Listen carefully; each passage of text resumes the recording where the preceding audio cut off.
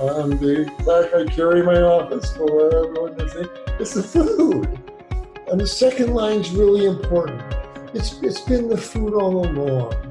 And these people, I've been overweight all my life, I've had high blood pressure. It's been the food all along, Hello, and welcome to the Plant Prescription Podcast. This podcast is all about helping you live a longer, happier, and healthier life. We will be featuring conversations with great minds to inspire you to reach your ultimate potential. My name is Muzammil Ahmed.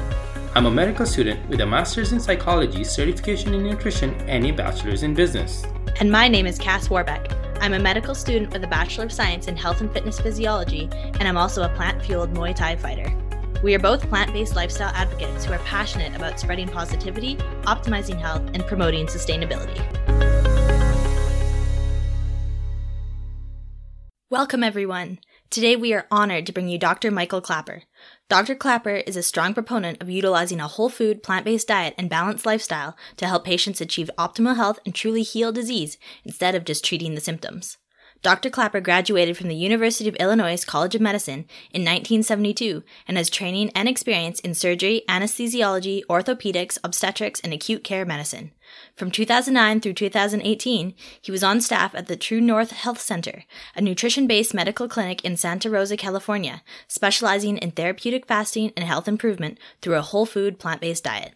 Over the past 40 years, Dr. Klaper has developed a strong reputation as a gifted clinician, internationally recognized teacher, and is a sought-after speaker on plant-based clinical nutrition and integrative medicine.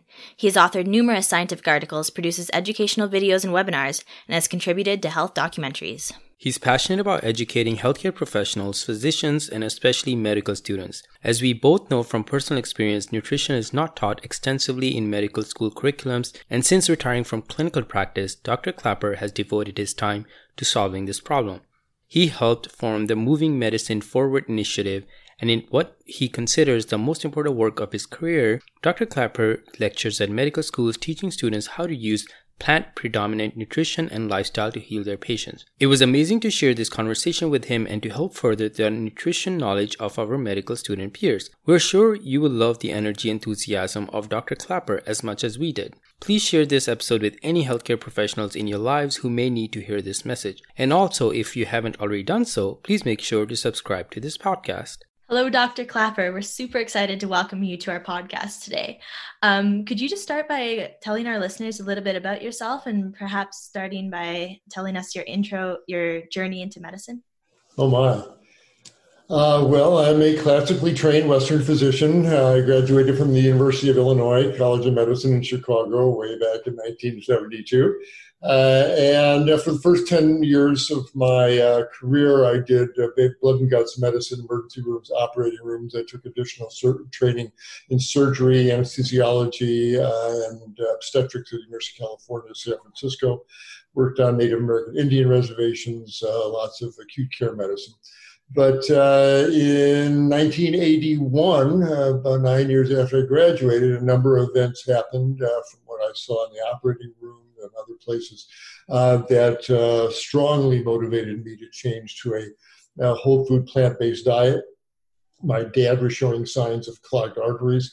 I was on the cardiovascular anesthesia service, and day after day I'm watching patients, I'm putting people to sleep and watching surgeons open their chest and open their coronary arteries and remove this yellow greasy gut from their artery walls, which I knew was largely the fat of the animals these people were eating. As I mentioned, my dad was already showing cold legs and angina, and I knew I had the genes for that disease, and if I didn't change my diet, it was going to be me laying on that table with that striker saw going up my chest. I certainly didn't want that to happen. And there were already studies in the medical journal showing that you can melt this stuff away with a whole food plant-based diet. So I adopted. It wasn't that difficult to do. Oatmeal and fruit for breakfast, lunches and dinners of big colorful salads and hearty vegetable soups and vegetable stir-fries and Indian curries and Mexican chilies. It was a wonderful, tasty cuisine. Well, my body just loved it. Within 12 weeks, a 10-kilogram spare tire of fat melted off my belly. My high blood pressure went to normal. My high cholesterol went to normal. I felt great waking up in a nice, lean, light body every day. And at that point, in my third year of residency in anesthesia, I knew I didn't want to be an anesthesiologist anymore and spend my time putting people to sleep. I'd rather go back to general practice and help them wake up. And so I did, much to my parents' dismay. I left the residency, went back to general practice, and started doing nutrition-based medicine. I found someone in the area that could give plant-based cooking classes. I would refer my overweight, diabetic, hypertensive patients to them. And those who could adopt the plant-based diet, I saw the same wonderful changes happen to them within weeks. The obesity starts to melt away, the arteries open up, and the high blood pressure comes down, and the joints stop hurting, and the psoriatic skin starts to clear up, and the migraine headaches get better, and the asthmatic lungs stop wheezing so much, and they turn into normal, healthy people who don't need medications. You can stop their insulin and stop their hypertensive medication, properly done. And I'm the happiest doctor I know. My patients get healthy right before my eyes. Seriously, when I lecture the med students, I say, what, as a healer, as a physician, what greater gift could you want for your patients than to restore them to health so they don't need you? I tell my patients, I want to see you in two places and two places only. That's in the natural food store buying your tofu and out on the bicycle path where I'll wave to you as we pass each other. That's about the only place I want to see you. Go live your life. And if you break your arm, call me. If you cut yourself, call me. I'll fix you up. But other than that, it's the food, it's the lifestyle, it's the happiness in your life. That's really what life is about. We're not here to suffer or be medical patients. So that was 1981. I've been a lifestyle based physician ever since. I've been an ethical vegan ever since. There's no eating animals. It's just not an issue any longer, knowing what we do to them and what that's doing to this planet. So that's not an issue. But we're plant-eating creatures. We evolved through the simian line of the ape line, and we've got fingers on our hands instead of claws. We've got big, long digestive tracts for digesting fiber. We've got basically the same digestive system that our gorilla and bonobo cousins have, and they're up in the trees eating leaves and fruits. And if we eat a whole food plant-based diet, we pass these big soft stools, our blood pressure comes down, and we turn into normal, healthy beings. And anything that deviates from that whole food plant-based diet, the meat, the dairy, the oils, the sugars, spawn diseases, which we can talk about. But it's not that difficult to understand. If you put diesel fuel into a gasoline-burning engine, it's going to start running rough and clog your spark plugs and follow your gas line and all that. The same thing with the standard Western diet based on meats and dairy and oils. We're not carnivorous apes. So I help people get back to our naturally designed diet here, and these diseases go away, and we can talk about it. It's a wonderful thing to see. But that's a long answer to how I got to be sitting in front of this microphone today talking to you about plant-based diets. I love that. I actually love your story because usually people pick a specialty for whatever reason and they can go into it and stick to it. But you went into general practice, and then I think I don't want to take that away from you because you tell it so much better, but you went into general practice and then you weren't happy that people weren't getting better. So you went into anesthesiology. But then once you realize you can help people get better, you realize that general practice might be the best place to do it. So could you elaborate that more? And there's another thing I love about your story is that moment that clicked for you during the surgery, when you were like, oh my God, that fat in that artery came from animal fat. Can you just elaborate both of those things more? Because I just love your story. Sure. All you are students of medicine. We all have that calling. We're the folks who want to make things better. We want people to be okay. Whatever scene we walk into, whether it's a kid fall off his bike or a hurt animal or a clogged up stream, we want things to be okay and happy.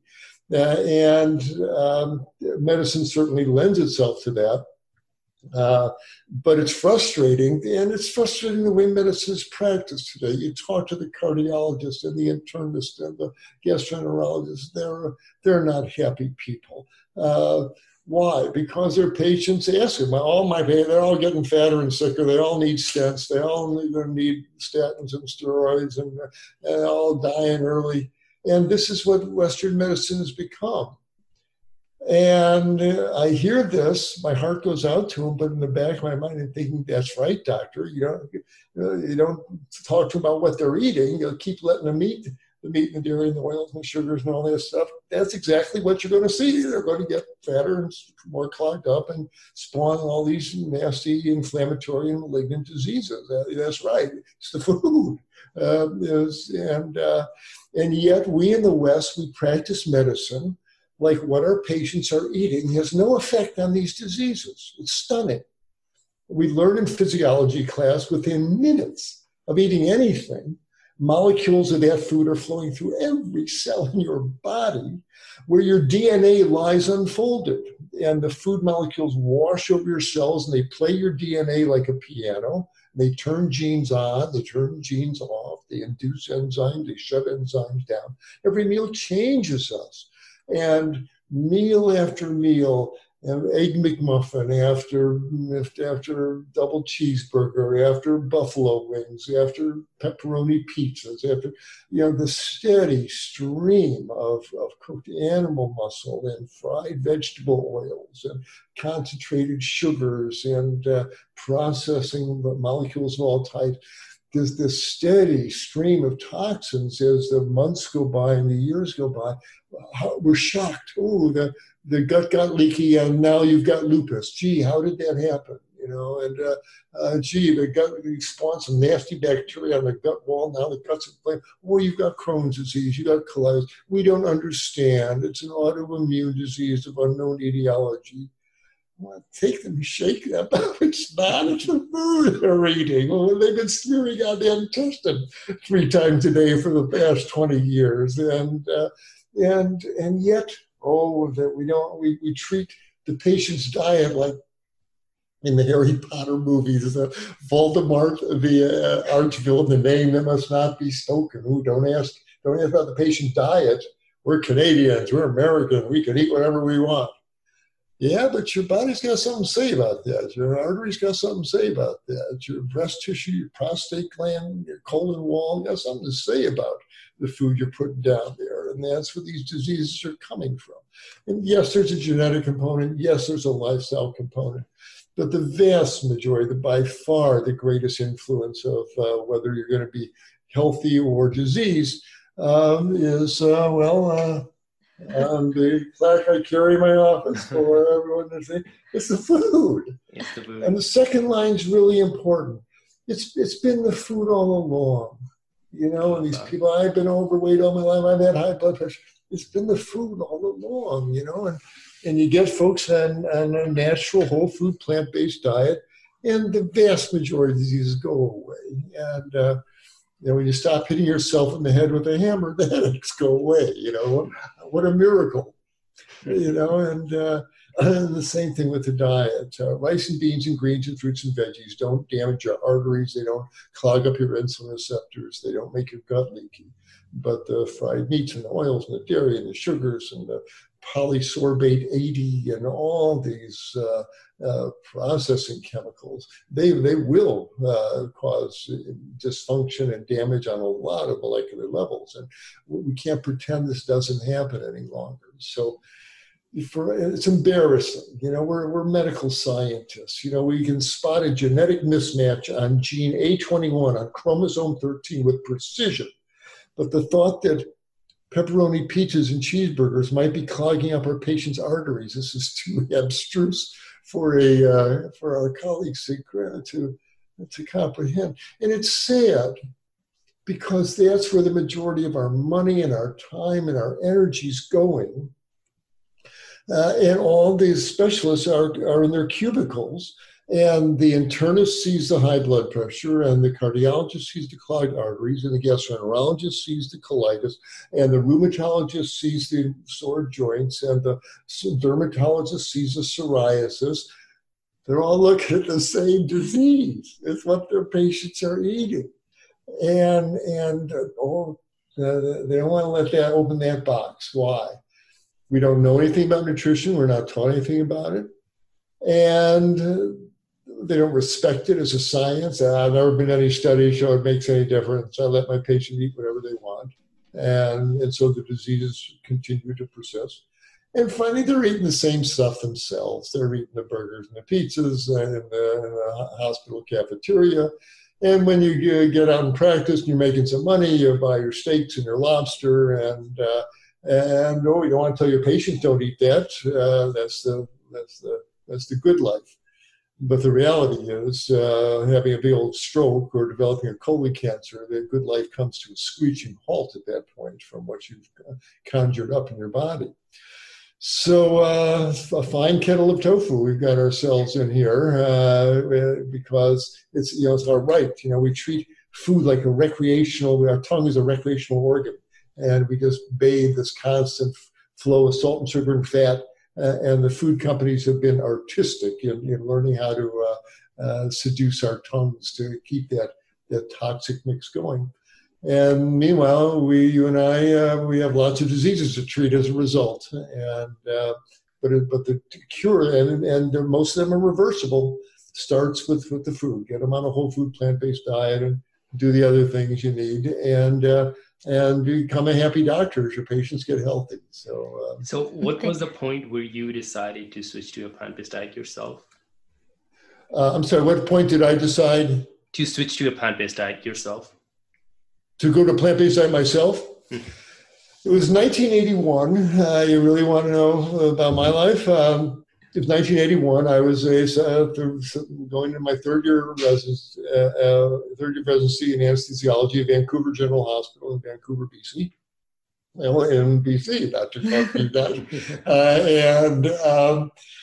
And again, I'm on the cardiovascular anesthesia service, and one day I'm watching a surgeon pull out a particularly rubbery, slithery piece of clogging material from the artery.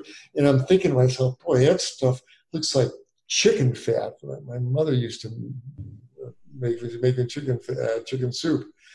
And the little voice on my shoulder said, there's a good reason why it looks like chicken fat, doctor. It is chicken fat and cow fat and pig fat. And they've done tracer studies. You can see a saturated fat in the animals winding up in these plaques. But along the way, there was a second force that was also impinging upon my awareness. And that was, I spent my early years every summer up on my uncle's dairy farm in northern Wisconsin. I've been milking cows since I was 8 and driving tractors since I was 10. And I know the cruelty involved in putting meat on the table. I chopped the heads off chickens. I killed the fish that we caught. I saw the old cows and bulls shot in the head by the butcher who would come out. There's no way to get meat on the table without there being violence. And I would hear the cows locked in the stanchion after giving birth to a calf who've had their calves taken away. So my uncle could take the milk. And then the cow would bellow hour after hour, day after day. For days it would go on, crying for her infant in the veal pen 10 yards down in the barn there. And I could still hear those cries to this day. And I realized how cruel all meat production is, all dairying, it's all cruel. And in my 4th year of medical school, I spent my Saturday nights in the trauma unit at Big Bad Old Cook County Hospital in Chicago. And every Saturday night, I'd see the worst violence that people could inflict on each other. I would be shaking by Sunday morning. And I vowed to get the violence out of my own life. If I couldn't get it out of the world, at least get it out of my own life. So I began studying the life of the Indian saints and reading Mahatma Gandhi and Satchidananda and the various Indian saints there about living a life of nonviolence. So where does this come to back to the farm animals? One night in Vancouver, I'm out for dinner with another resident, and I'm pontificating about living a life of nonviolence while I'm polishing off a porterhouse steak at the local Keg and Cleaver. And my friend John looks at me with great compassion and says, well, that's all very nice what you're saying, Michael, but if you want to get the violence out of your life, you might start with that piece of meat on your plate, because in satisfying your desire for the taste of flesh in your mouth, you are paying for the death of the animal and for the next one in line at the slaughterhouse. Well, as soon as he said that, all the old rationalizations flooded into my head. Well, the animal's dead already, and that's what they raised them for. All that. But before I could get a word out of my lips, that little voice on my shoulder said, he's right. He's right. Because I knew on my uncle's farm, I saw the violence. And like everybody else who eats meat, we put that curtain down in our heart and in our heads. I know what it's like to sleep that sleep and not realize what that chicken breast really is, that piece of steak really is, and where it came from and the cost. But you'll never see me wagging my finger at people, because for 34 years I was asleep just like that. And it takes something to wake us up. But between what I was seeing in the operating room and what I knew to be true in the restaurant that night, when I went up to pay for the meal, I felt complicit in a crime. And I said, I can't do this anymore. And the animals are always looking. And so between those two forces, there was no choice. I stopped eating meat. And as I said, my body responded beautifully. And if you want to know the full truth of it, a few weeks later, I'm at home in Vancouver, and I was raised in a Jewish household after World War II. And the stories of the Holocaust and the concentration camps were rattling around my head since childhood. And I remember seeing the pictures of the lampshades made out of the skins of the Jews. And well, I was alone in my apartment, and I looked down at my leather shoes, and I looked at my leather belt, and it felt ghoulish to me. I realized there's the skin of these poor animals. So I took a shovel, I went in the backyard, and I dug a hole, and I put my leather shoes and my leather belt and a wallet in there, and I filled it, buried my leather. And I stepped back from the hole. I apologized to the animals. If you don't know, you don't know. But once you know, you have an obligation. Mm-hmm. And that was the end of it. The era of hemp wallets and non-leather belts and all that began in my life. And that was the end of it. Till a few weeks later, I was mentioning what had happened to me to a friend of mine, and she said, "Oh, you've become a vegan." I had never heard the word. So, okay, I guess I'm a vegan, but it sure feels better. I feel better in my life, and when I put my head down on the pillow at night, I know I haven't knowingly caused harm or death to these innocent animals. So that was 1981, 39 years ago now. And boy, one of the best decisions I ever made, I'll tell you. I haven't looked back. That's amazing. I love how you articulate things so well. And I love that you're not just such a passionate advocate for the plant-based nutrition, but the entire lifestyle and compassionate living, because it's all connected. And just like you say, like a lot of vegans or people that identify as vegans nowadays, like we might go plant-based for the benefits, but once the blinders are off and we can see the cruelty in the world, like it's hard to ignore that. So thank you for sharing so openly. Dr. Clapper, would you be open to sharing how old you are? Because you've been vegan so long, and I feel like majority of our listeners don't know many vegans who have been vegan for that long. Hi, I'm 108. No, I'm 72 years old. I'm looking at 73 in the middle of July. I'm astrological Cancer. You're the healthiest 72-year-old I know. We can just feel the energy in your voice. Yeah. But I pedal 20 miles on my bike most mornings and do my yoga. My wife's a yoga teacher, and I'm trying to keep my spine as supple as I can. I'm on no medications. I don't have any aches or pains. I feel like I did when I was 35 or 40. I don't feel much different. Looks a little different in the mirror there, but a few more gray hairs. I feel fine. Yeah, I feel fine. Dr. Clapper, I would love to take it back a little bit. You mentioned when you started first practicing lifestyle medicine with your patients. Can you tell us what it was like when you first, I think I've heard you tell this story before, but when you first told your patient to stop their medications and what this whole experience was like for you? Oh, Yeah, it was absolutely remarkable. So I was a classically trained Western doc. I was an anesthesia resident. I'm injecting pentothal and succinylcholine into people every day. I'm doing Western medicine. But suddenly, that was just not the place I was going to put the rest of my career. So I find myself back in my general practice office. And I had left general practice to go into anesthesia out of frustration because my patients, like every other primary care doc, are getting more obese and their diabetes is worse, their blood pressure is worse. And I didn't know what to tell them. You ought to lose some weight, Joe. Let me raise your metformin dosage here. Come back in a month. And that's a dismal kind of medicine to practice. And it's the kind of medicine most of our colleagues are practicing because they don't know any better. And I was one of them. That's why I left to go to anesthesia. Well, now here I am back in my general practice office, but I'm a different doc now because I just saw something in my own body for sure. I'm reading in the literature, Dr. McDougall, other folks are getting these remarkable responses with whole food plant-based diets. So I began getting my patients on this kind of diet. And it's not a diet, it's just it's a way of eating. Diet means your daily fare, your daily intake. And again, it's soups and salads and greens and all these wonderful plant-based meals.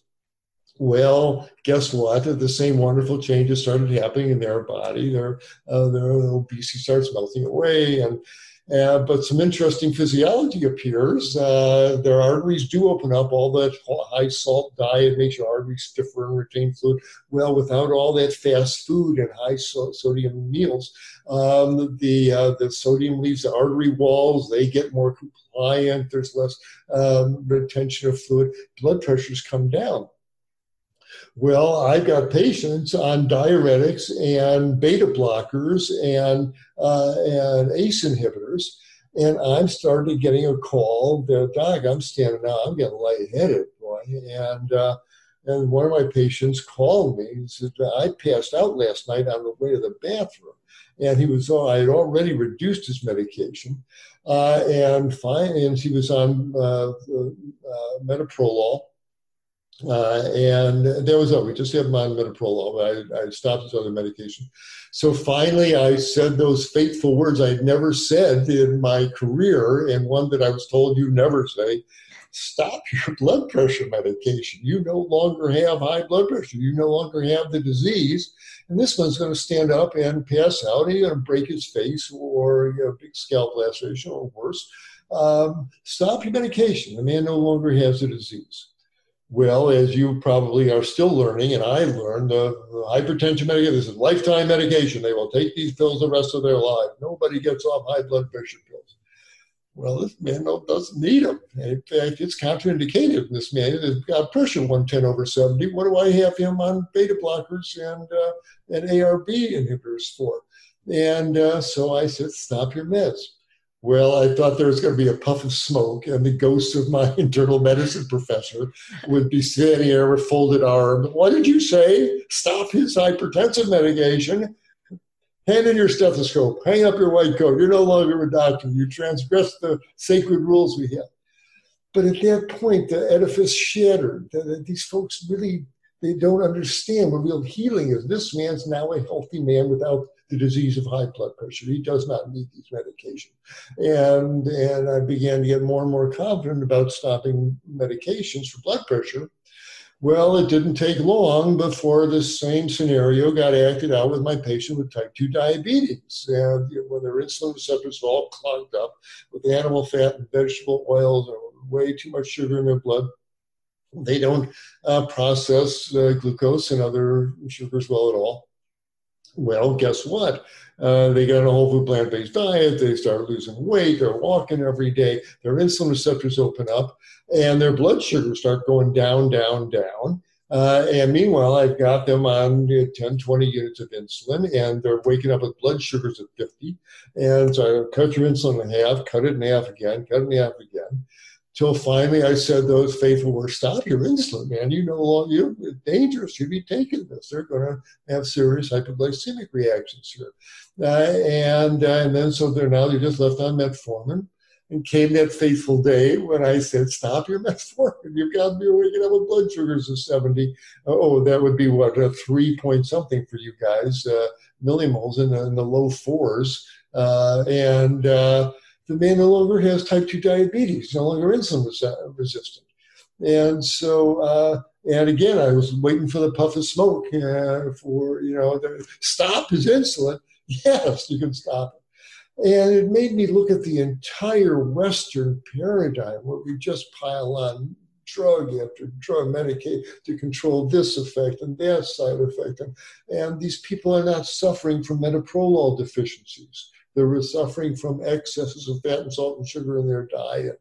And that's where the focus needs to be. It's disingenuous. It's unethical to withhold this information from patients and to continue keeping them trapped in that paradigm. I'm going to the medical schools, talking to the medical students as I am with you, before what I call pharmacosclerosis sets into these young people's brains. That the medication is the only treatment for these illnesses. The patient is sitting in front of you, overweight, diabetic, hypertensive, clogged up and inflamed from what he is freaking eating. It's from what they're running through their bloodstream every 4 hours. Start there, doctor, to just go, well, let's see if we can lower his LDL cholesterol as he's loading in the pork chops and beef burgers and bacon. Well, we got to poison your liver so you can't make it cholesterol. It's irrational. It'd be funny if it weren't so sad and so many people weren't injured by this. So for the sake of all of us, for our patients, for our profession, for the animals, for the world, because a meat-based diet is destroying the planet, it's really time to turn that page. No matter what meat eating was in the past of our species, no matter what it was individually in our lives, that era is over. We are plant-eating creatures. The message is flashing loud and clear. Revert to your whole food plant-based diet and everything will get better. You'll get healthier. The suffering will decrease on every level here. But it's not an easy sell. We like our burgers, we like our like those hot dogs, and we want to be free to eat what we want. And there's social pressures. They don't want to be that odd, strange vegan in the corner there eating lettuce and raisins, and there's a huge stigma. But meanwhile, look at who we become. Look at the runaway obesity and stroke incidents and incidents of MIs and the cancers. And it's 99% from what we're eating. So it's up to your generation and mine to help our patients, turn that page and embrace this wonderful plant-based world. And watch these diseases go away. And we owe that to our patients. We owe this the truth of it. For physicians, we should deal with the truth of things. And so that's why we're having this conversation. Yeah, I love that. I love everything you said. And I love how you're going around medical schools in North America to educate medical students, because like you said, we're not taught nutrition, which is so unfortunate. I had to go outside of medical school to get my nutrition certification, as we're barely taught anything. And there are so many things that are taught in medical school in relation to nutrition that are just not evidence-based. A professor would just come in and just give their personal opinion on nutrition without always having, sources to back that up. So I love what you're doing. We have a lot of questions that can potentially help medical students who might be listening to this, as well as just general public who might be curious. So I know you talk about this a lot. So when you eat something like a burger or an unhealthy meal, can you just break it down? What exactly goes through your bloodstream after that incident of having that unhealthy meal? Oh, it's stunning. You can see it. If someone eats a healthy meal, if they eat a big salad, a bowl of vegetable soup, and some quinoa and some lentils and some steamed kale and a papaya for dessert. You eat a meal like that, And you flush this wonderful assortment of phytonutrients through your tissues, lots of water. It's a high water content diet. But very importantly, that's about all that's in there. The plasma, the serum after the blood clot stays nice and clear. It's free flowing. Yay, normal human nutrition for a Homo sapien body. But we revert to this bizarre flesh-based food fare where it's seared pieces of animal muscle or deep fried animal muscle and refined sugars and vegetable oils. An hour later, after a meal like burgers, fries, and a shake, or a big piece of pizza or two, you can see it. You draw blood, and the red clot goes to the bottom, and the liquid part of the blood, the serum, should be crystal clear, floating on top of the blood clot after you centrifuge it. Oh, it's milky white. It looks like Elmer's glue. Not everybody shows it that optically densely, but there's a wave of fat that goes to your bloodstream after you eat a fatty meal. How can there not be? Where is it going to go? And during that time, the fat injures the artery walls, opening the gates to atherosclerotic plaque formation. The saturated fat is pro-inflammatory, the fanning inflammatory reactions throughout the body. The fat flows through the abdominal fat stores there and sticks there, and people get more obese. The fat works its way into the liver and muscle cells and cause insulin resistance and bumps the person down the road to type 2 diabetes. And the blood stays this way for 5 hours. And during this time, again, the arteries are injured, the insulin resistance is increasing, the diabetes, the obesity is increasing. And that would be bad enough. But when you're given how people eat on this continent, there's bacon and eggs for breakfast and a cheeseburger for lunch and a chicken for dinner, meal after meal after meal. This stuff never clears out of the bloodstream. And I tell the patients, I tell the med students, when you open the door of the waiting room of your office or in the emergency room or the surgical outpatient clinic, these people are sitting there with lipemic serum. Maybe the folks have been NPO overnight, not so much, but the majority of folks, their blood is running thick with fat and animal protein and salt and sugar. And we know each one of these has an adverse effect, and you add up the total toxic effect. And again, we can't be shocked when all these degenerative diseases start showing up, from autoimmune diseases to malignancies. It's a toxic food stream. So if one was to try to undermine the health of a society, if you were a malignant outside force, you couldn't ask for a better way than the Western fast food diet, and load up the hospitals and have every 30 seconds on this continent, someone grabs their chest and falls over the myocardial infarction. Boy, what an effective weapon that would be. But we're doing it to ourselves, which is the saddest part of all, of course, unnecessarily.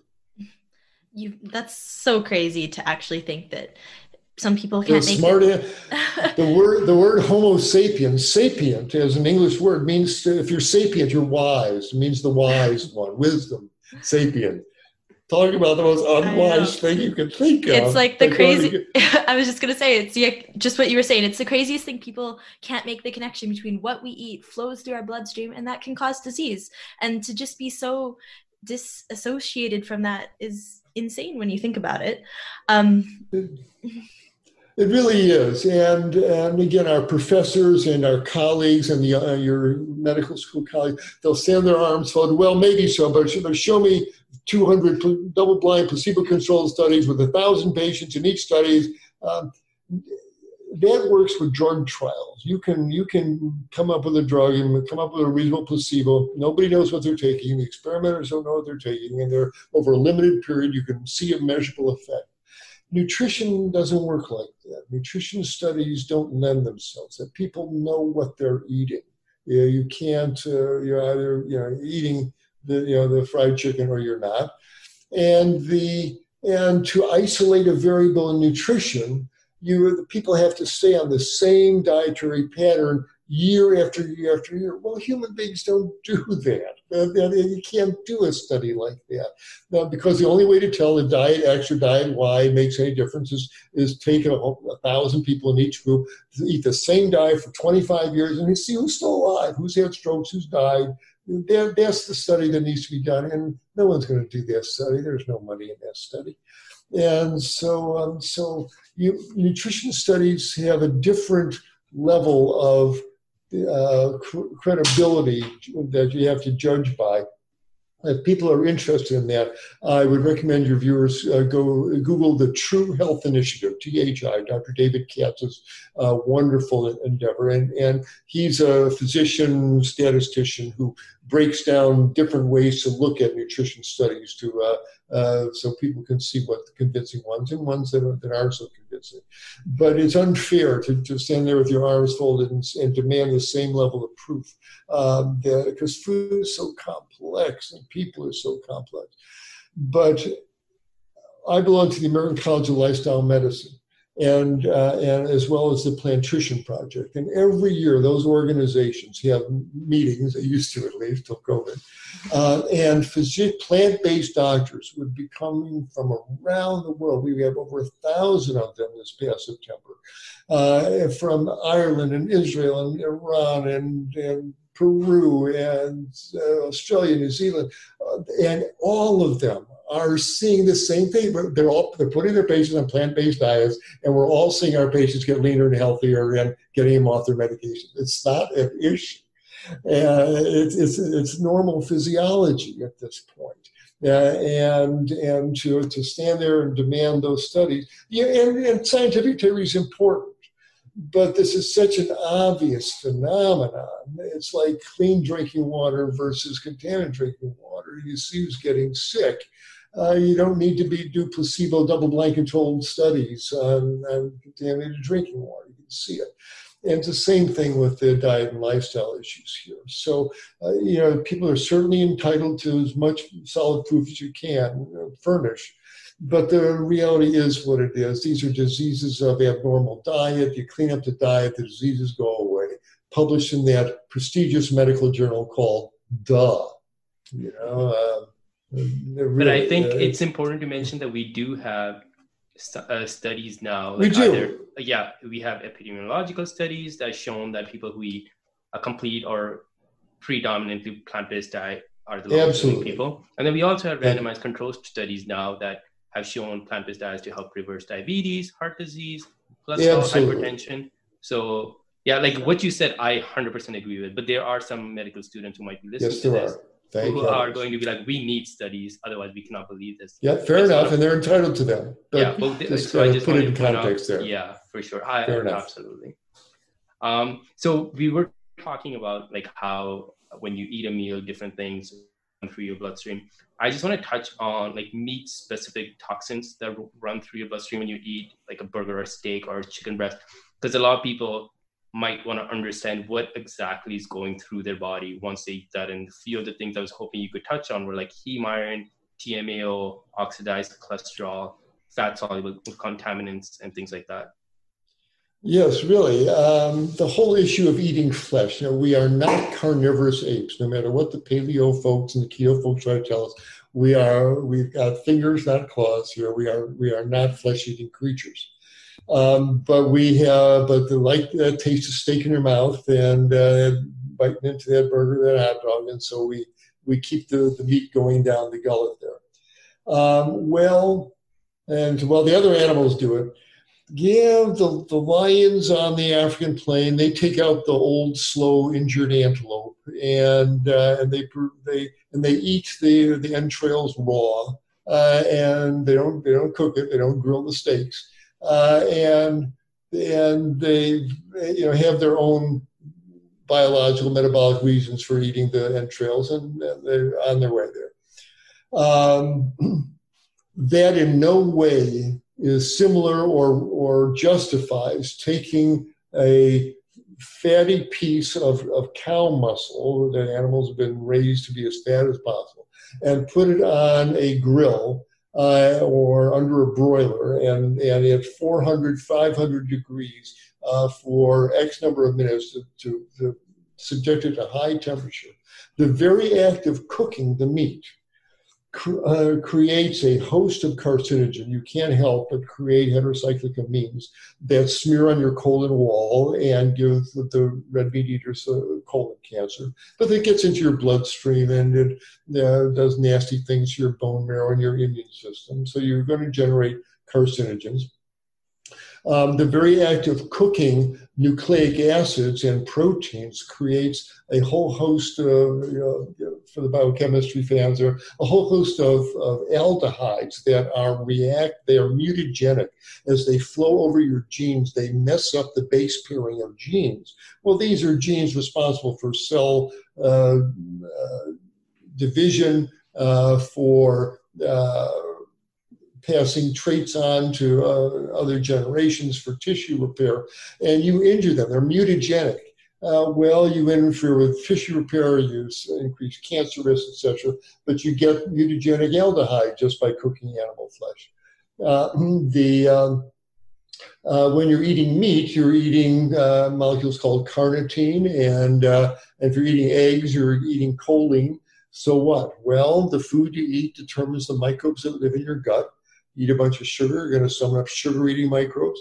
You eat a bunch of animal flesh, carnitine and choline, you're going to summon up carnitine and choline-eating microbes in your gut.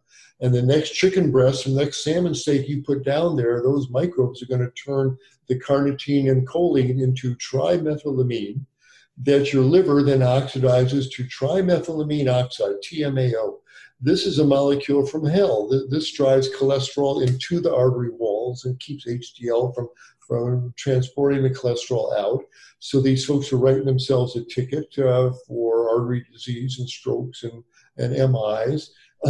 Probably drives cancer growth as well.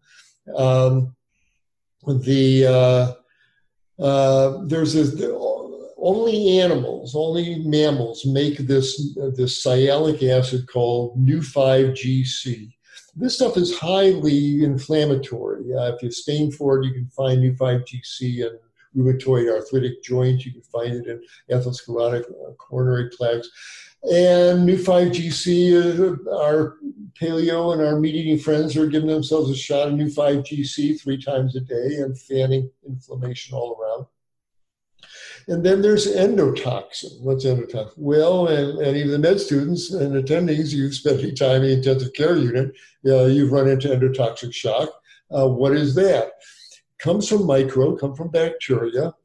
And here is where, as in these days of COVID, and we're more aware of slaughterhouse practices, what happens in the slaughterhouse is that all animals, even organic grass-fed beef, comes from the slaughterhouse. They all pass through that abattoir. And once they're killed, their intestinal tracts are removed, they're eviscerated. And you can't do that without the intestinal contents spilling all over the slaughterhouse floor there.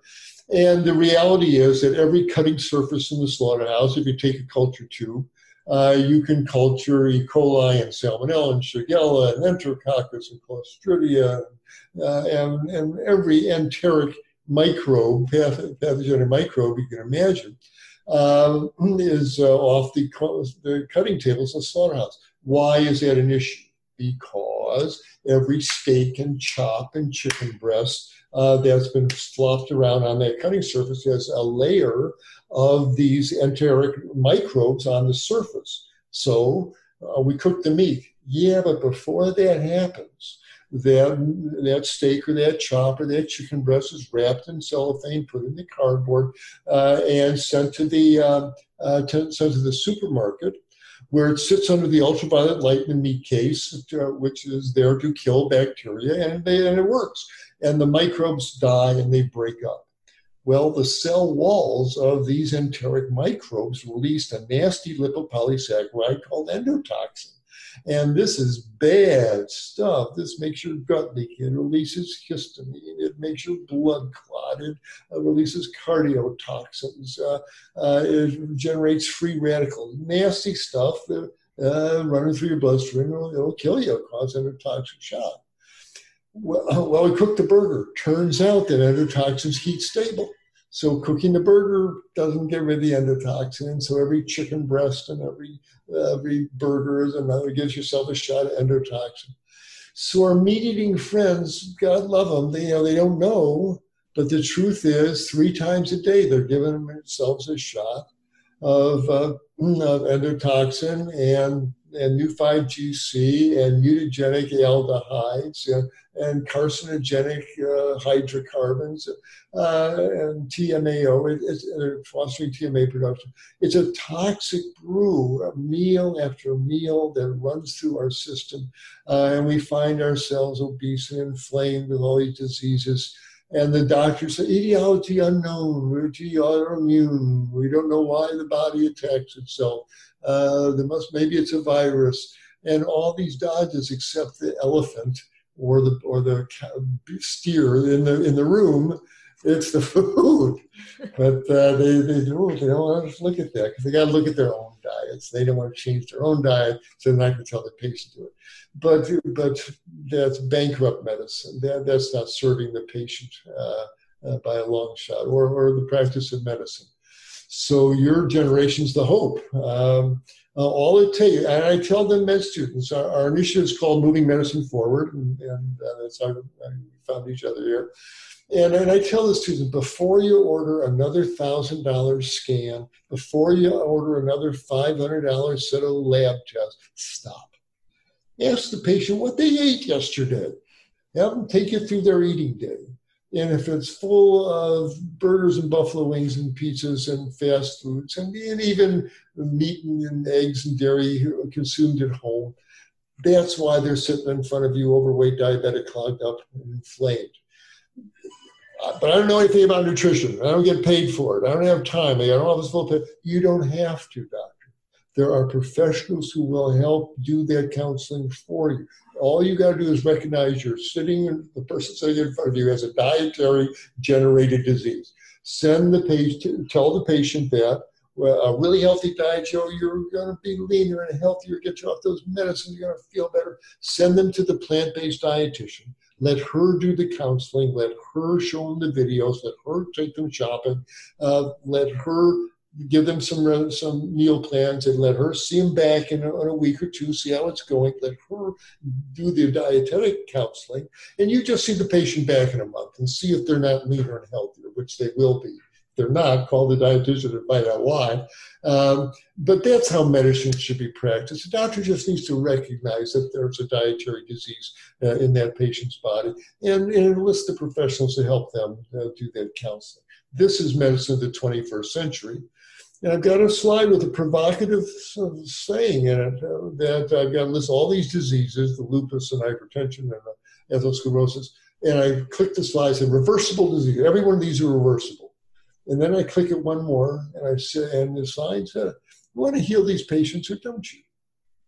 I mean, really, why'd you go into medicine? Want to heal these people or don't you? If you want to heal them, then get real about why they're sitting in front of you. Get real about their diet. Get these folks on a whole food plant-based diet and most of these diseases will be healed. And until you do that, then you're just you're just raising their statin prescription, their metformin doses and say, come back in a month. If that's the kind of medicine you're practicing, then it's Band-Aid superficial symptom treatment. Or you're making yourself feel better. You're making the numbers look better. But these people are not getting healthier. You want to heal them? Then get real about what they're eating because that's why they're sitting in front of you. So this is a new age of nutritional medicine that we're trying to birth here. It's too bad it's such a struggle. You'd think they would, if there was a pill that did this, that made people leaner and lowered their blood pressure and got rid of their insulin resistance and made their joints tougher. If there was a pill that did that, boy, they'd be all over prescribing that one. They'd run on pens writing prescriptions. But it's the food. It's rice and beans and greens and fruits and veggies. It's curries and soups and stews and pozzoles. That's the joyous news, and yet our profession leaves our head scratching to be so reluctant to adopt this. Quite a time. We're at a turn of ages here, and that's why you folks give me hope. Yeah. You are leading the movement, so This I is love so that. Go ahead. important. This is so important for medical students to hear. So we're just so happy you're like spreading this message because it's so important. And I love that you touched on so many specific mechanisms, because as medical students, a lot of us like mechanisms. We like to know why things happen. And you touched on them, like the Neu5Gc, the endotoxins and all that. But it's also important to remember it's the food as a whole. It's not just one specific thing. It's like food's a package deal. I think Dr. Greger likes to say that. So it's like the balance. Are you either choosing foods that cause disease or you're choosing foods that foster health? And you put it so beautifully. I would just like to ask one follow-up question that we get from a lot of medical students is like, what about fish? Is fish included in all these like harmful adverse consequences? Again, when it comes to eating fish, less is more, that's for sure. It's often the last piece of flesh foods to leave the diet. But seriously, we've been treating the oceans like sewers. Most every decent-sized fish you pull out of the water has measurable levels of organic mercury and pesticides and herbicides and dioxins. These toxins bioconcentrate in the fish flesh. You look at a piece of salmon, where's that salmon been? What sewage outfalls they've been hanging out by. For the health hazards that it presents, I couldn't feel comfortable eating the fish. Plus, we're strip mining the oceans. We are clear cutting the oceans like the logging companies do. On land, we are doing that to the ocean with these massive trawling nets 10 miles wide. And for every piece of the fish on the plate, there's dozens and dozens of seabirds drown on long lines. In the nets are turtles and whales and dolphins and sharks, and all these poor animals get scooped up there, just produce that omega-3 containing fish flesh. It's bizarre and unnecessary. The fish don't make omega-3 fats. Those are made by algae floating in the ocean. The fish swallow the algae, and that's where the omega-3s come from. And we can get those same omega-3s in flax seeds and hemp seeds and chia seeds and even algae-derived DHA supplements if you want. There's just no reason to eat flesh. It's strictly a taste thing. And so the sooner we stop eating it, the better. So I suggest that we let the fish off the hook. We've used, it's come down the fact, yes, it's been, since time began, but here in the 21st century, in the year 2020, we've used fishing up. We've used it up. And it's time to turn the page, let the oceans heal already. We've used fishing up. We've used meat production on land, and we used it up. It's time to let the land heal, and time to let our bodies heal. Whatever its role it served in history, turn that page. We used to do lots of things in history. We used to harpoon whales. So we used to buy and sell black people in my country. We used to do lots of things that you think about it now and say, oh my God, I can't believe we did that. Well, industrial scale animal production and eating animal flesh 3 times, that has to be one of those things that we look at and say, I can't believe we did that. Look at the cost to ourselves, to the animals, to the earth. Bad. Close that chapter, and it's a joyous thing. The people get lean and healthy. The food is delicious because when you stop eating animals and take out all those toxins, what do you substitute? All these salads and soups and greens at every meal flood your tissues with these phytonutrients, these stabilizing molecules that are antioxidants, and they quench free radicals, and they promote tissue repair, and they help the DNA repair itself. It's the truth of eating whole plant foods. And your point about whole foods are really important. A vitamin tablet will never come close to what's in a leaf of lettuce or a chunk of carrot.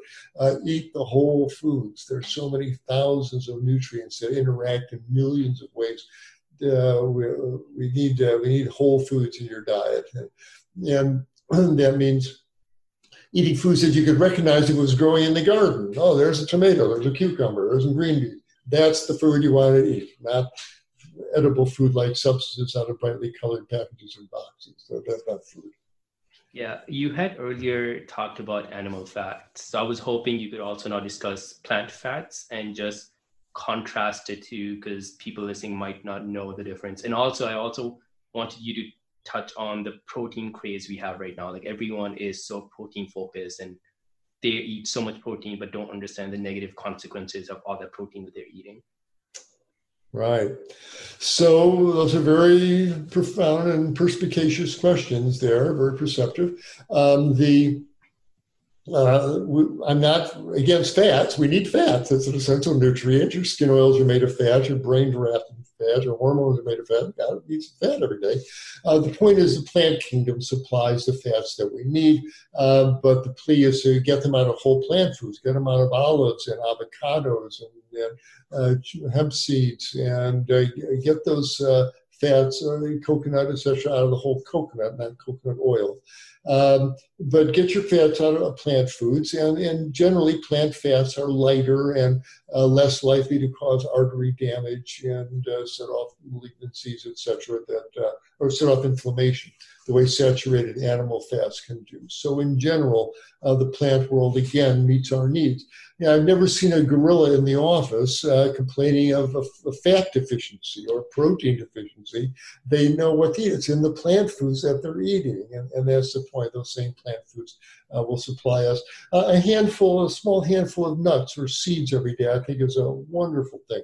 There's many studies showing that it's beneficial. That doesn't mean sitting in front of the TV with a 5-pound bag of cashews and shoveling them in by the handful between commercials.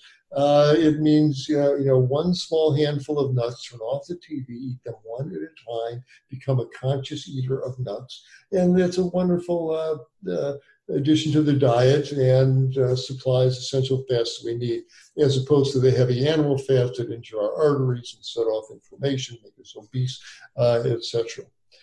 The protein. Where are you going to get your protein? And again, I've never had a buffalo or a giraffe in the office saying, "Dad, I'm protein deficient." I'm implying that the biggest animals on the planet, elephants and buffaloes and giraffes, grow to thousands of pounds of mammalian muscle without ever eating cheeseburgers or pepperoni pizzas. The protein is in the grains and the grasses and the nuts and the seeds that those animals are eating and that we're eating. And everything has protein in a whole food plant-based diet, as opposed to sugary snacks. If it grew out of the ground, it's got plenty of protein in it.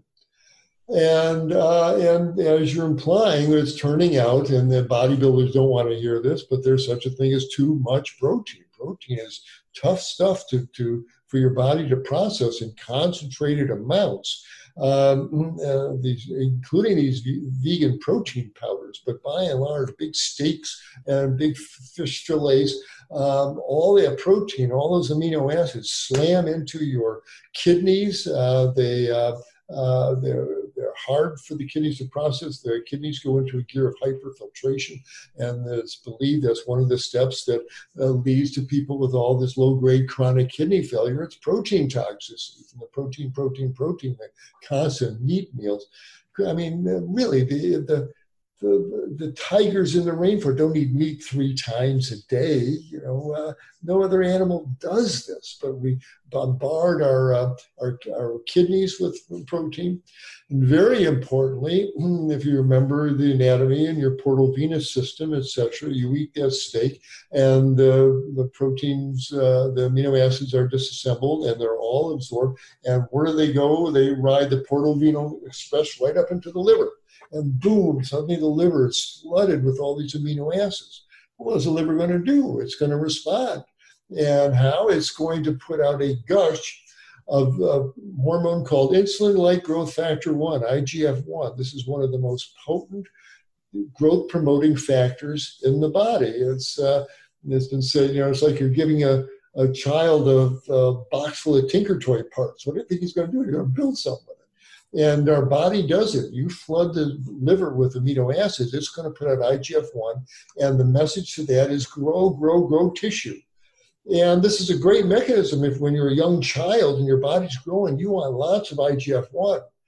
But if you're a grown woman with a breast lump if you're a grown guy with a big prostate, maybe a little early prostate cancer there, the last thing you want is a big gush of IGF-1 from your liver fanning growth throughout the body.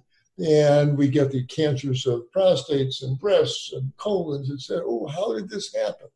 Well, you're waving the red cape in front of the bull here. It's going to charge. You keep fanning those fires with all the building blocks, and the body's going to respond and get in a pro-growth state, which at age 50 or 60, that's not the state you want to be in. And so protein, it's in the rice, it's in the beans, it's in the greens, it's in the lentils. Have a scoop of lentil stew, have a hummus sandwich, have a bean burrito.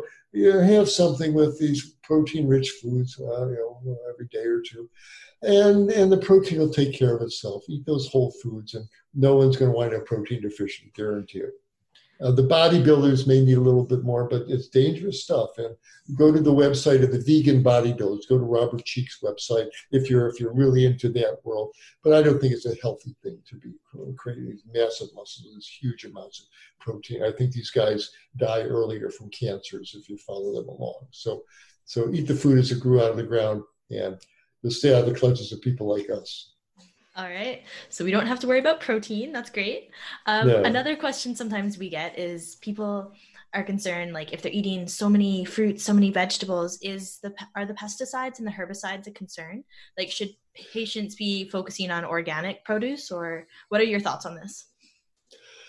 Welcome to the 21st century. That's a profound question now. And in the space of my lifetime, since the 60s and 70s and 80s, in the space of my medical practice, I was born, I'm 47, certainly in the space of my time, it was all organic produce back then, but the pesticide revolution happened, and now our foods are drenched in them. So what do you do? As you mentioned, at the risk of being accused of being elitist or whatever, yes, organic produce, if you can buy the food that's not been sprayed with these herbicides and pesticides, absolutely, you want to eat that. Not only do you want to buy it and consume it, but you want to pay those organic farmers who are taking care of the land and not using these toxins. Support those people. We've got nothing better to do with our money. Now, that said, and we'll be, well, it's expensive. Yeah, it is. It's more expensive. But if you're not spending money on T-bone steaks and Gruyere cheese and wild-caught salmon, if you got money, you got an extra buck to buy the organic kale or the non-sprayed tomatoes. So I definitely think the organic is best, and more so if you can possibly afford it. That said, if I'm out in a restaurant and they bring a salad, and I know it's not an organic salad, I know there must be some pesticides on the lettuce, whatever, I won't not eat the salad because it's not organic. I'll eat the salad because I really believe the benefit I'm going to get from that flood of phytonutrients and the vitamins, minerals, etc., far outweighs the tiny bit of pesticide I'm going to get from that one particular salad. I think in the cost-benefit analysis, the benefit way outweighs the risk there. So I'll do that, but it's a sign of how toxic our world's becoming, and whatever you can do to support those organic farmers, grow it yourself in the backyard if you can, or in a window box. But whatever we can do to make organic produce, either buy it or grow it yourself, is definitely worthwhile. So organic's where it's at if you can. That's okay, organic. And I think what else might be useful for listeners is I think the Environmental Working Group has a list of their dirty dozen. So I know for myself, I can't afford to buy everything organic, but a lot of the time I try and buy the first couple foods on that list, which is I think spinach and strawberries this year. So I try and buy those organic. So another question that we kind of often get from medical students here is there's a lot of soy and a lot of phytoestrogens in a plant-based diet. And there's the huge idea that this can contribute to breast cancer and that breast cancer patients should stay away from soy. What would you say to people that are worried about that? It's an exercise in how distorted the social media can make things, and people with ulterior motives can shape things. I remember back in the mid-1990s, the meat sales were starting to go down. Soy products and soy analogs were showing up, the soy hot dogs and soy ice creams. And the meat and the dairy folks got pretty upset about this and unleashed the tsunami of anti-soy, I have to call it, propaganda. That, phytoestrogens in soy is like being on birth control pill. It's going to grow man boobs. It's going to turn your son gay if you eat tempeh, and all these things that got unleashed and put into the public's head. And it still echoes today in that very question that you asked me. You got phytoestrogen, women with breast cancer shouldn't eat this, going to make your breast cancer grow. Actually, don't pay attention to what science says, just scare people with it. The truth is, it turns out to be just the opposite. It turns out that the phytoestrogen, the diazine particularly, it occupies, there's two types of receptor sites on the breast cancer cells. The type 1 receptors inhibits cancer growth and cell division. The type 2 promotes the growth. Well, it turns out that the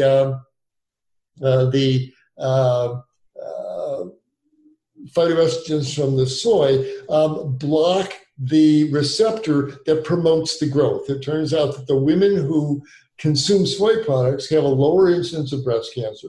And if they do have a breast cancer, it grows more slowly if they're eating soy. They live longer by eating the soy. It's just the opposite of what this shows.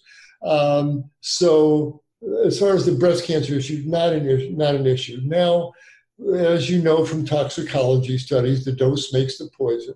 And nobody's saying that you want to drink 2 quarts of soy milk a day and put a half a pound of tofu into every stir fry, etc. But there's so many good things in soy, especially in the more whole form, in the edamame beans and in the tempeh that you crumble up and put into your spaghetti sauce. There's so many benefits to that. Lowers cholesterol, anti-inflammatory on so many levels. Soy belongs in our diet, but that's all things in moderation, as they say. Yeah, because the study I think the industry used had people eating, I'm not 100% sure, but I think like 20 servings of soy. So it was just an insane study that was just like unfair, because 20 servings of anything is not going to be good. So if you just eat 1 to 2 servings a day, it's completely fair. Could you just elaborate more on the estrogen part of this? Because a lot of people focus so much on phytoestrogens and are too scared to eat tofu, but then are completely okay drinking a cup of milk and then eating cheese and yogurt every day that has real estrogen. Oh, such a powerful, important question. You are very wise to bring this up, because it's a huge issue. If I turn the clock back to the 1950s, when I was a boy on my uncle's farm, when a cow would become fertile, we would lock her up in the stanchion, and we would call badger breeders, and the guy would come out, and he'd put a big, long gauntlet, rubber glove up to his shoulder, and grease it up and thrust his arm into the cow's rectum, all the way up to his shoulder. No cow like this, I'll tell you.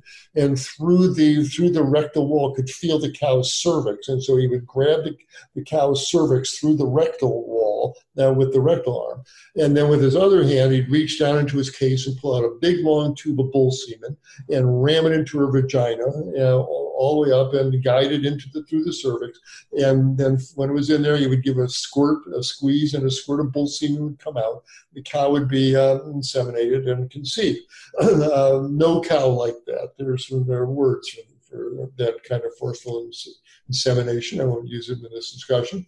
But the cow then gets pregnant. And if she had been lactating, she stops lactating. She dries up. And there's a good reason for this. Pregnant mammals generally don't lactate. And my uncle would pull out his notebook, go, Bossy number 17. Won't give milk again until she has her calf in the spring. And that's just the way it was. There's nothing you can do about it. Cows get pregnant, they dry out the milk production. Well, we had we milk 49 cows on our little farm. Today's modern dairy installations, they're milking 1,000, 1,500, 2,000 cows at a time. They can't afford to have their best milkers go offline for 9 months while they're carrying a calf. You can't make a profit that way. So they've genetically modified the cows now. And so today's dairy cows will give milk, even though they're pregnant with their next calf. All the way through the next pregnancy, they're still sucking milk off these animals. Well, as you'll learn when you go on obstetric service, when a woman is pregnant, her body is saturated with estrogens. Everything is full of estrogens. Her hair grows beautifully, her breasts get big, the uterus gets big, and it comes out in the milk. The milk of a woman is full of estrogens. Well, think of that poor cow. She's pregnant, and they're sucking milk. Her milk is full of estrogens. And the studies showed this. You give milk to these infants, to young children. Their testosterone levels fall. They're within 15 minutes of a child drinking a glass of milk, their urine is pouring with estradiol, pregnanediol, progesterone, estriol, estrone. These are active mammalian estrogens. These are not the puny little phytoestrogens in soy. These are official mammalian estrogens. And the research there, sexual maturation could be affected by intake of cow's milk. You think? Why are our little girls going through puberty at age 8 and 9 and 10? Could it have something to do with that river of milk and cheese and ice cream and yogurt they're shoving down their mouth every day for their bones, full of cow estrogens? Get your mammograms, ladies. Why do Canadian women get all these breast lumps? That's natural. You go to rural China, women don't get breast lumps. You go to rural Vietnam, women don't get breast lumps yet. Wait till the dairy industry gets over there. They will. But the estrogens in the cow's milk fans the estrogen sensitive tissue in the breast. Men do get man boobs from drinking too much, consuming dairy products with all this active estrogen. And estrogens make the prostate gland unstable. The more dairy products a boy eats before age 10, the higher his risk of prostate cancer when he's a full adult man. It's for baby calves. It's full of estrogens. And there are people who's obsessed about, oh, the soy, it's got phytoestrogens, but meanwhile have a milkshake, have some cheese, and have yogurt and ice cream full of these active estrogens. And it blows us up. People becoming more bovine with all this bovine intake material. So you asked a profound question. Compared to the active mammalian estrogen in honest to goodness cow's milk, what's in the phytoestrogen in soy aren't even in the same league. We have no more need for the milk of a cow than we do the milk of a moose or the milk of a giraffe. Would you pour rat milk on your cereal? Would you pour dog milk on your cereal? What is it? We have cow's milk, and now the cows are all pregnant. It's a bizarre thing to do, especially with all these lovely plant-based milks now. Go with the rice milk and the hemp milk and the oat milk and the almond milk. Much, much healthier for you, no doubt. Yeah, I love how you explained it, because a lot of people don't even realize that phytoestrogens, I believe, are like 1,000 times stronger than estrogen, and then yet they're scared of phytoestrogens and are completely okay with estrogen. So I have a profound question for you as a medical student. Because this is a question that Cass and I get a lot every time we talk about diet to our colleagues. They would go, will patients actually follow this? It seems like a lot to ask from a patient to change their entire life around. It's just easier to give them a statin or, a medication for whatever they have. Yes, and of course you put your finger on one of the real cruxes of Western medicine. We've painted ourselves into this corner where people want to eat their salty, sugary, fatty foods. They want to just quickly get that instant cure. Give me the pill, doc, so I can go back and eat more pizzas and more burgers. And all the Western medicine is built around this model. And it's so disheartening when I was doing cardiac anesthesia. The surgeon sweats for 7 hours during a 4-vessel bypass and an aneurysm repair, and the patient's obese and diabetic. They get a wound infection. They get a postoperative pneumonia. They throw a pulmonary embolus. They get a wound dehiscence. After 8 weeks in the ICU, they finally get discharged. They limp out of the hospital to do what? To head to the pizza place, to head to the burger place, and start eating more of this stuff again. And they wind up on the table for a redo because their grafts are all clogged up. Gee, how did that happen? And it's bizarre what we've, and yet this is normal. I can eat what I want. Yeah, but look at the reality of this. And for the simple expedient of choosing the bean chili instead of the beef chili would change everything. And yet we're caught on this bizarre, expensive, tragic merry-go-round. So how do we get off of it? Yes, we're asking to change something very primordial. Our food, it's easier to talk to someone about a sex change operation than a dietary change. And because it's the food our mothers gave us, it's the comfort food. It's the sloppy Joe on a winter's day, and we get these primordial associations and memories. And don't take my blue blanket away, don't take my mommy away, don't take my comfort food away. And we've really become hooked on the sensation of biting into that burger and the hot dog, etc. And this is what food has become. So how do you break through that? It's not easy, and a skilled counselor is worth everything. And there are food coaches and skilled dietitians, and they should be welcomed onto the team. Because a lot is involved. You're asking the person to swim against their social stream. They may have a spouse that's not into this. They're afraid of what the guys at work are going to say about this.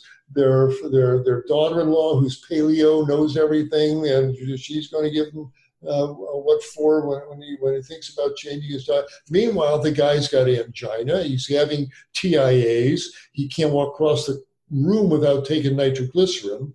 And people are telling him that vegetarian diet dangerous. Are you kidding? Look at what the man's eating himself into. So how do you start? The old song, accentuate the positive, is important. As Dr. Dean Ornish tells us, fear is not a sustainable motivator. You can scare somebody into a healthier diet for a couple of weeks, but as the months go by and years go by, if there's not support at home, they don't really understand why they're doing it. They're going to fall off the wagon. They're going to relapse. So there's a whole art and a whole skill. You've got to get the whole family involved. How devoted is the wife? Or if it is the wife as the patient, how devoted is the husband? What are they willing to do? And a taste is worth 1,000 words. Bless our colleagues in culinary medicine. If you can put a spoonful of just delicious Indian curry or a tofu lasagna into the guy's mouth, and he says, I could eat that. Oh, if that's healthy food, I could eat that. Man, you change their life. A taste is worth 1,000 words. So I'm a big fan of taste demonstrations, of bringing patients into your office after hours and set up a hot plate in a blender, show them how to make a salad dressing, show them how to heat up a can of beans or whatever, but just start putting the food in their mouth and emphasize how good they're going to feel. They're so tired of being fat and lugging around that extra 80 pounds. To be lean, would you like to be off your pills? Would you like to be able to get an erection again? Would you like to not strain having a bowel movement again? We want that acne to clear up. We'd like to stop wheezing. Would you like to have those skin ulcers clear up? And focus on, it's the food. Let's run healthy food nutrients through that skin, those arteries, that colon, and watch what happens. And there's no substitute for a primary care physician who cares and who's cheering them on. Let me see you back here next week. Let me see you back in 2 weeks. Keep a little food diary. Let me know what you're really eating. Let me know what worked and what didn't. Someone who, and if the patient knows I got to face the doc in 2 weeks, it's highly motivating. And there comes a point where they look in the mirror, and man, they are leaner, and they're not taking those pills, and they're passing bowel movements better, and they feel better. And at that point, you've hopefully won the game. Sometimes they go back, and they're always so sorry when they do. But it's a struggle. It's one of the hardest things to do. But the payoff is so great. You save people's lives with this. You save them from having a stroke. Yeah, because you get the attitudes among the He-Man. Well, I get my heart attack and die. I just get my doc. I'd rather eat what I got to eat for as long as I'm here. I get my heart attack and die. So got to die something, doc. With this cavalier attitude. But as physicians, we know that Mother Nature's got some tricks up her sleeves. And one of the worst things in medicine is you get your stroke and you don't die. And you spend your next 30 years in a wheelchair drooling with some pretty nurse wiping your ass because you can't reach back there with one hand to clean yourself. Life gets a whole lot of not fun at that point. It knocks hell out of the mirror. Not very romantic to have your wife clean the fecal smear off your backside twice a day. It's not a matter of getting my heart attack and die.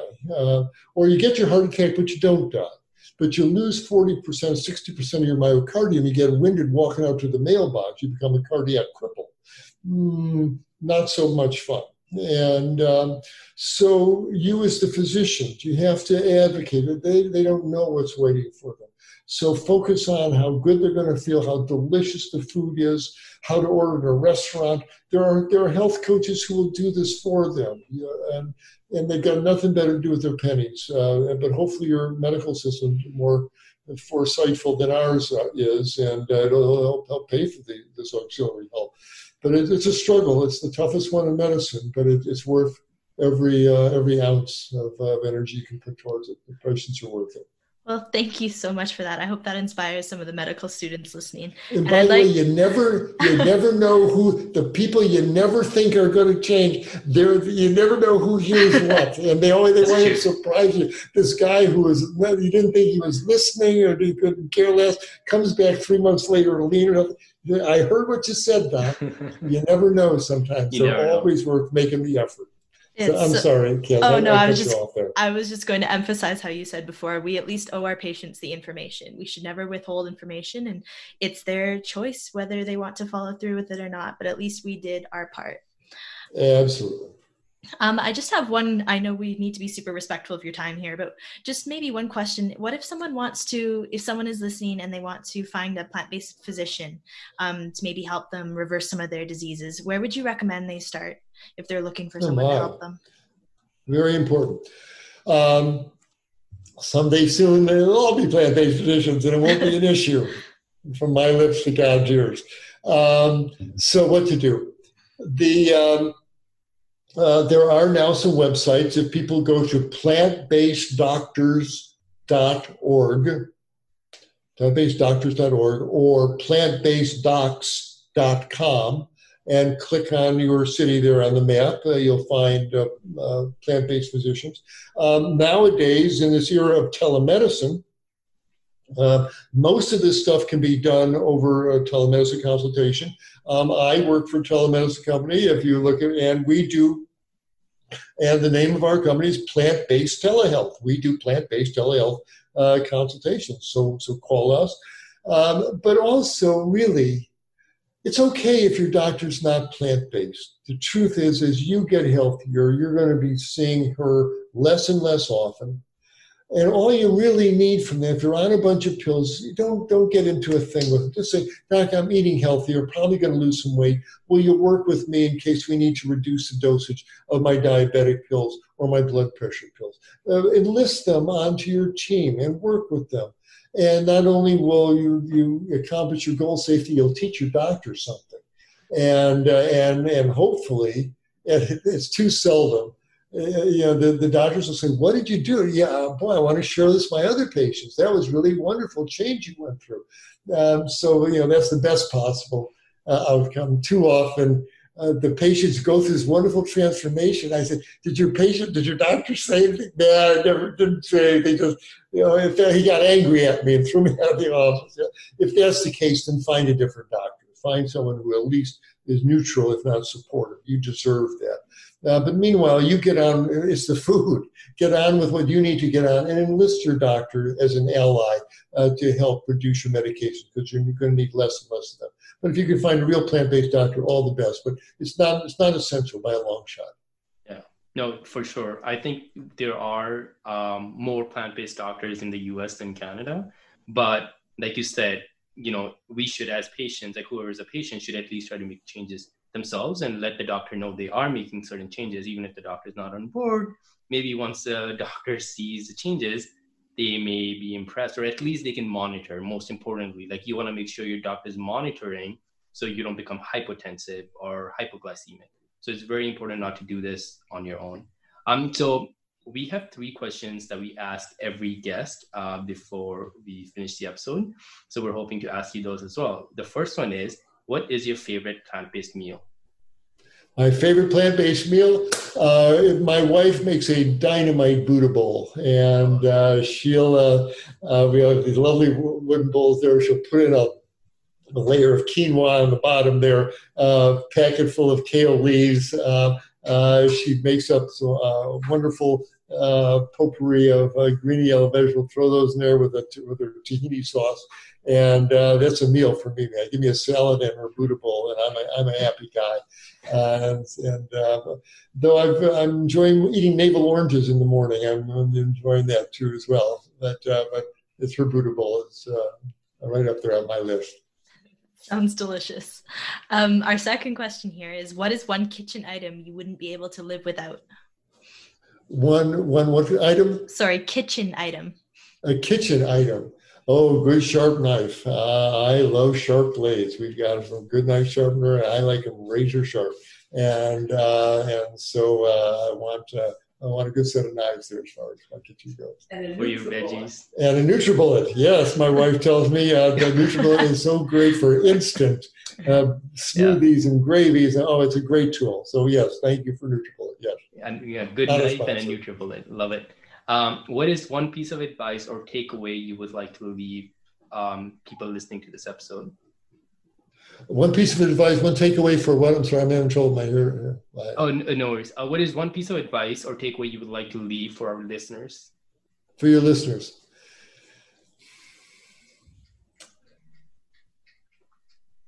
There's no way to overestimate the importance of evolving our diets as individuals and as a species to whole food, plant-based food stream.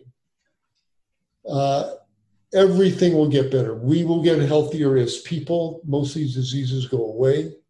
We will function better. There'll be money without all the trillions we're spending on healthcare. There'll be money to fix the roads and put internet in everybody's houses, send the kids to college.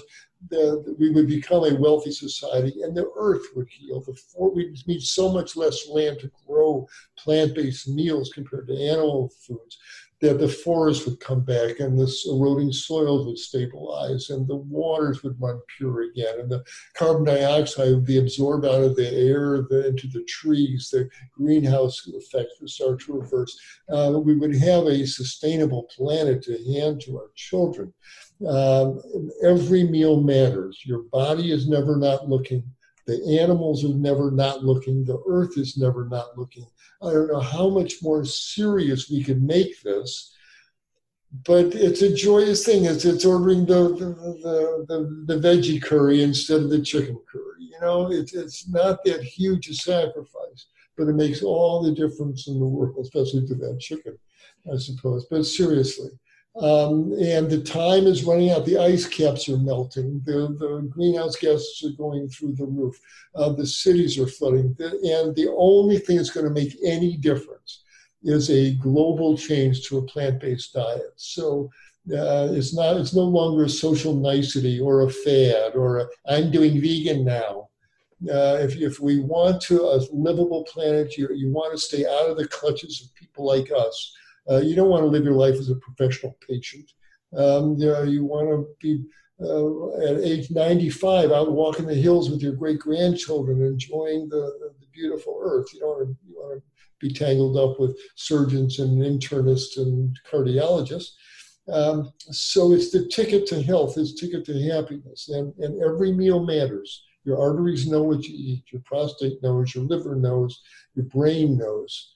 You want to avoid Alzheimer's. So what the message that your colleagues here are giving you, there couldn't be a more important one, a more vital one, in the literal term of vital, life-affirming message than this. So it's beyond social nicety. Eat that kale and be grateful for all the good things it's doing inside of you and outside of you, and all the suffering that isn't happening because you're choosing the kale instead of the chicken there. So time for us to heal our hearts and the world and our futures, and plant-based diets are where it's at. Well, thank you so much, Dr. Klaper. We were honored to have you on our show today. If our listeners would like to learn more about you, or perhaps you've inspired a medical student that's listening, where can they find out more about the work you're doing? Right. Go to my website, drklaper.com, and it's all spelled out, DOCTORKLAPER, 1P in Klaper. And you'll see our Moving Medicine Forward initiative and all sorts of Q&As and all sorts of things. So go to drklaper.com. Thank you for asking us, and thank you for doing this event. The name of the game is education. The name of the game is turning on the lights in your colleagues' heads. The name of the game is increasing social acceptance of this way to eating. And this kind of podcast helps that transition happen. So I'm very grateful for you to invite me on to help get this very important word out. Keep being a great example. You both look great. You're great examples. And keep spreading this word lovingly but effectively, because there's nothing more important than we can do. Well, thank you, Dr. Klaper. We really appreciate that. We actually had a lot more topics to discuss with you, especially your True North Health Center and how you help patients with the extended water fasting. So we're going to have to bring you back to do an episode. You have to bring me back. Yes, absolutely. We want to do an episode just on that, focus on how fasting works and how you use it as a modality to help patients get better, feel better, lose weight. So we're going to do that completely on its own. But thank you so much for being on our show. Oh, if I may say, if you want to learn how to use plant-based nutrition clinically, I'm starting a master class in July called Master Class in Plant-Based Clinical Nutrition. And we'll show you how you deal with your diabetic patients, your hypertensive patients, and your colitis patients, etc. So next month in July, Google Dr. Klaper's course for plant-based clinical medicine and clinical nutrition, and you'll learn exactly what we do at True North and how to use plant-based nutrition to heal your patients. So thanks for the reminder. I'm giving a master class in that very subject. I hope you'll join me there. That's super thank exciting. You so much. We'll I check think it out. A lot of medical students are going to be interested in that. So thank you so much. Well, thank you so much once again for being on our show. And I'm pretty sure our listeners are going to love this episode. And we're excited to bring you back to discuss fasting in the second one. And thank you for I was going to say thank you so much for what you're doing, and perhaps one day we can bring you to our university. Oh, it'd be wonderful. Thank you so much. Keep getting the word out, and we'll make this a better world. We got a lot of healing to do, but for folks like you, we'll succeed. So all the best to you and your listeners. Bye-bye. Hey guys, thank you so much for listening to the Plant Prescription Podcast. We really hope you enjoyed it, and hopefully this inspires you to take steps towards making changes so you live a longer, happier, and healthier life. You can also follow us on Instagram, where we share nutrition, health, and fitness content along with recipes. Our Instagram handles can be found in the description of this episode. Please make sure to subscribe so you don't miss on any upcoming episodes. If you enjoyed this, we would love it if you left us a positive review and a 5-star rating on Apple Podcast. Please also make sure to share this with any family or friends who may benefit. Thank you so much for listening. Also, be sure to eat plenty of plants, and see you next week.